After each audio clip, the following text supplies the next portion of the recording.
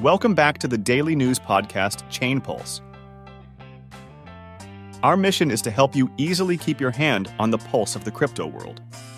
Whether you're a seasoned crypto enthusiast or just diving into the digital currency ocean, we've got you covered. Today is Wednesday, 29th of November, 2023. And as always, let's kick off today's episode by checking the heartbeat of the market. First up, the price of Bitcoin is currently hovering around $38,300, increasing by roughly 0.8% in the last 24 hours. Ethereum is also going down today. Currently, it's priced at around $2,060, which is an increase of 3%. And for those of you monitoring the market sentiment, the Fear and Greed Index is currently at 71, going up by 2 points since yesterday. This means we are getting deeper into a greed state. With those numbers setting the stage, let's dive deeper into today's crypto stories. Today on the list, Coinbase boost by competitors' issues. Significant increase in Tether capitalization. Binance suspected of FTX-Style misuse. And lastly, 3 big trends in crypto. All right, let's begin. First up, Coinbase's stock has reached an 18-month high, following a settlement between its rival Binance and U.S. authorities. Yesterday, Coinbase shares closed at a price of $119.77. This is a big increase from their previous high in May last year. Despite this growth, the stock is still lower than its peak in 2021. This increase in Coinbase's stock value happened at the same time as Binance admitted to money laundering and sanctions violations. Some people think Coinbase might be working with the government, but that's just speculation. Binance has agreed to pay $4.3 billion, and their CEO has stepped down. This has made people more confident in Coinbase. Coinbase is also gaining attention for its role in handling U.S. spot crypto ETFs that are waiting for approval. They are responsible for 13 of the 19 ETFs under review by the SEC. However, Coinbase faces its own legal issues with the SEC over some listings they have. In other news, the market capitalization of Tether USD, a leading stablecoin, has grown a lot.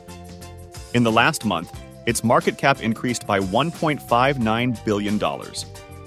This shows that more traditional money is moving into cryptocurrencies. Right now, the total value of the crypto market is over $1.28 trillion. Next, the SEC is looking closely at Binance US. They are worried about how customer assets are being handled, similar to the FTX scandal. Binance. U.S. lawyers have denied any wrongdoing. The SEC's investigation continues, even though Binance has settled its other legal issues with U.S. authorities. This comes at a time when their former CEO is not allowed to leave the U.S. Now, let's take a look at 3 big trends to watch for in crypto. First, there's a big flow of institutional money into crypto. Last week, digital asset investment products saw $346 million in inflows. Bitcoin led with $312 million, bringing its total for the year to $1.5 billion. Ethereum and some altcoins like SOL, DAOT, and Link also saw inflows. The total assets under management rose to $45.3 billion, the highest in 1.5 years. Analysts think this is because of expectations for a new ETF launch in the U.S. Next, stablecoin supplies are increasing. In the last 90 days, they're up by $2.2 billion. This is the first positive change since May last year and shows that more money is moving into crypto. Then, we see big transaction count increases in alternative Ethereum virtual machine chains. Phantom is up by 1,321%. CeeLo by 1,277%, Avalanche by 857%, and Polygon by 155%. Ethereum can be slow and expensive, so these EVMs offer faster and cheaper alternatives. As we head toward another bull run, more people might turn to EVM solutions. And before we wrap things up, let's touch on some quick updates. The amount of Bitcoin in profit has reached a multi-year high.